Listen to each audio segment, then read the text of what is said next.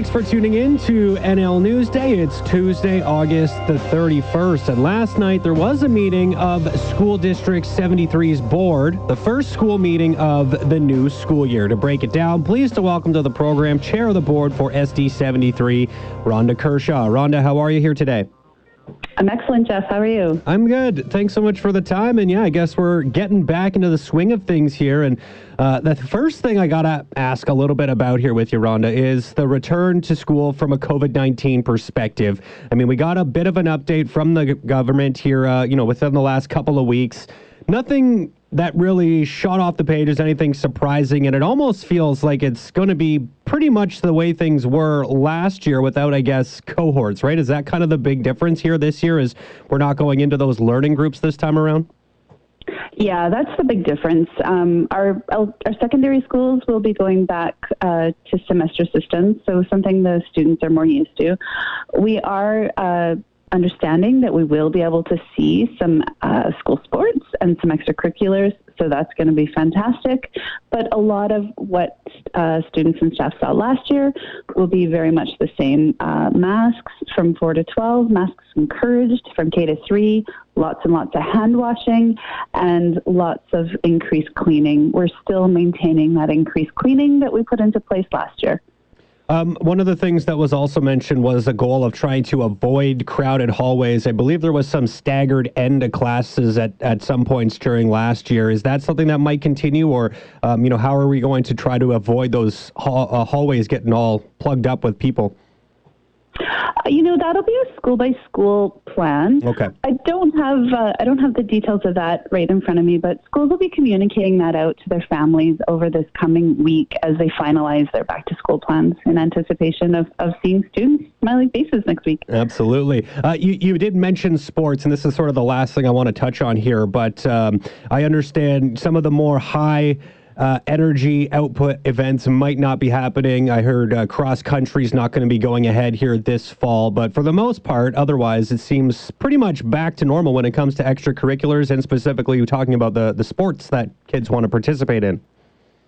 Yeah, and there might be regional variations, which is what we're seeing with the cross country, particularly the interior health, because we do have that increased mandate here in interior health until the end of September. So smaller groupings, the 50 inside and the 100 maximum outside.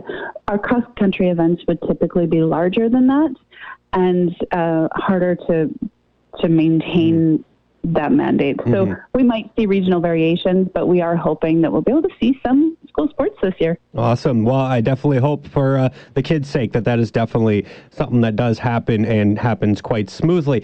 Switching gears here to wildfire response. Obviously, this is top of mind for everyone here in 2021. The board does have a requirement, to ensure safe air quality. I understand, they're obviously everyone is grateful for the blue skies we've been seeing here over the last, number of days, maybe even the last couple of weeks almost, but we know things can change pretty quickly. Fire season still does have several weeks left in it. But what is sort of the main thing that you think parents should probably be aware of? The one thing that stuck out to me was just when the air quality index hits that 7 or higher, gets in that, extreme range, students will be kind of remaining inside to ensure that they are breathing as clean of air as possible. That's more specific to, I suppose, elementary schools who would be going out for lunch and recess and participating in, games and running around on the playground and that kind of thing. And maybe not quite the same rules for secondary schools. That's kind of more geared towards phys ed classes, right, to remain inside and not get into those strenuous activities during gym class. Is that sort of the main thing, I guess, to keep in mind here when we're talking about keeping kids safe when it comes to the poor air quality that could happen as we continue to go through this fire season? Yeah, that's definitely all the highlights, is that, if the air quality health index gets above 7, students will maintain their indoor activities. We don't want any breathing problems arising from that poor air quality, and we know that we saw a lot of that this summer. We're certainly hoping to not have to make these decisions and that we're going to see nice blue skies, but we are prepared if we do see more smoke.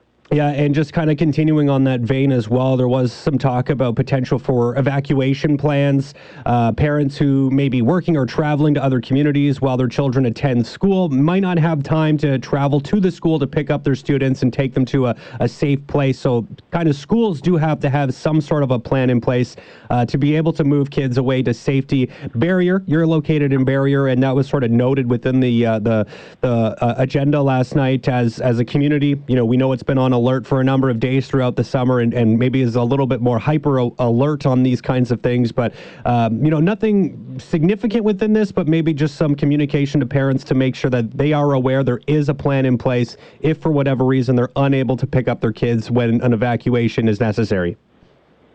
Yeah, and I think that the other thing to note when we talk about this is that this, while it was put into place in response to the wildfires, it will be maintained in response to any community alert. So what we're looking at is if a school or community goes on alert, sometimes those alerts can stretch on, and we wanted students to still be able to, if their families choose, to attend school and not have that interruption. But in, say, the case of Barrier, if we had all of our students in our schools and all of a sudden we had to go from an alert to an evacuation, we actually don't have enough buses in Barrier to evacuate all those students. So what would happen is if a community was on alert, increased buses would stand on standby while students were in school so that if something happened, we could evacuate quickly. Okay, and that would apply to any other, place where busing would be an issue, right? We're talking specifically about Barrier, but obviously there's other places, maybe like a Sun Peaks. I don't know if that would be falling under the same kind of a category as Barrier. Sun Peaks, any of our rural communities particularly, we would see it. We would actually enact this, I think, even if we had some of our further outlying City of Kamloops schools. I can think Arl Clemenson is one where we might have to have buses on the ready. Now, they probably would, they're much closer, but just having those people available and ready to jump on a bus at a moment's notice if we have to evacuate a school. Perfect. Ralph Bell reopening the transition plan, that was discussed a little bit. Is there really anything that people need to be aware of in this 2021-22 school year? Because this is more geared towards when we're specifically talking about moving kids from different locations to, whether it be Marion Shilling or to Ralph Bell, Juniper Ridge. I mean, that's something that probably applies more to next fall, right? A year from now is when you have to worry about the actual transition part of this. But right now, I guess you're kind of focused on the mental health side of things and preparing students if they do have to transfer schools. Yeah, particularly in Ralph Bell, because it's a school reopening. We spend some time with the students that will be going into that school and with their families, just seeing what they want as we're renovating, how they can see themselves in that school. We have a significant renovation and preparation to do to reopen that school, and so we want it to be a really welcoming place for these students to go to. So we start early in the year. We're going to start and talk to the students and get a sense of what their concerns might be, how we can alleviate them, and how we can create a school space that's really welcoming for all.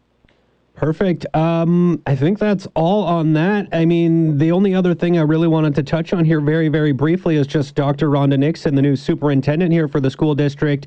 She has seemingly had a pretty smooth transition. She indicated it to me as much when I spoke to her briefly a couple of weeks ago after that return to school plan was unveiled by the province. But from a board perspective, I guess just how have things gone in seeing that transition at the top of the board here? It's gone very smoothly. Of course, we have Superintendent Nixon as our new superintendent and Secretary Treasurer Cassidy, who moved up from the Director of Finance role. So we've had a great school start up. We've also got 2 new assistant superintendents. So really, there's been a lot of change, but it's been very positive. And even with all of the fires and the COVID startup, we're really seeing a smooth transition, and we're looking forward to a really great year. Perfect. And one other thing I wanted to touch on, just because we haven't had a chance to speak really much over the course of the summer, but, a 2-week spring break is finally being implemented after, some calls have been made for that for quite some time. Not a whole lot to get into in terms of the news value of this, but just I thought it might be worth a message to parents to say, might be worthwhile looking into a plan right now to be ready for a 2-week spring break to make sure they're not caught off guard when all of a sudden it shows up.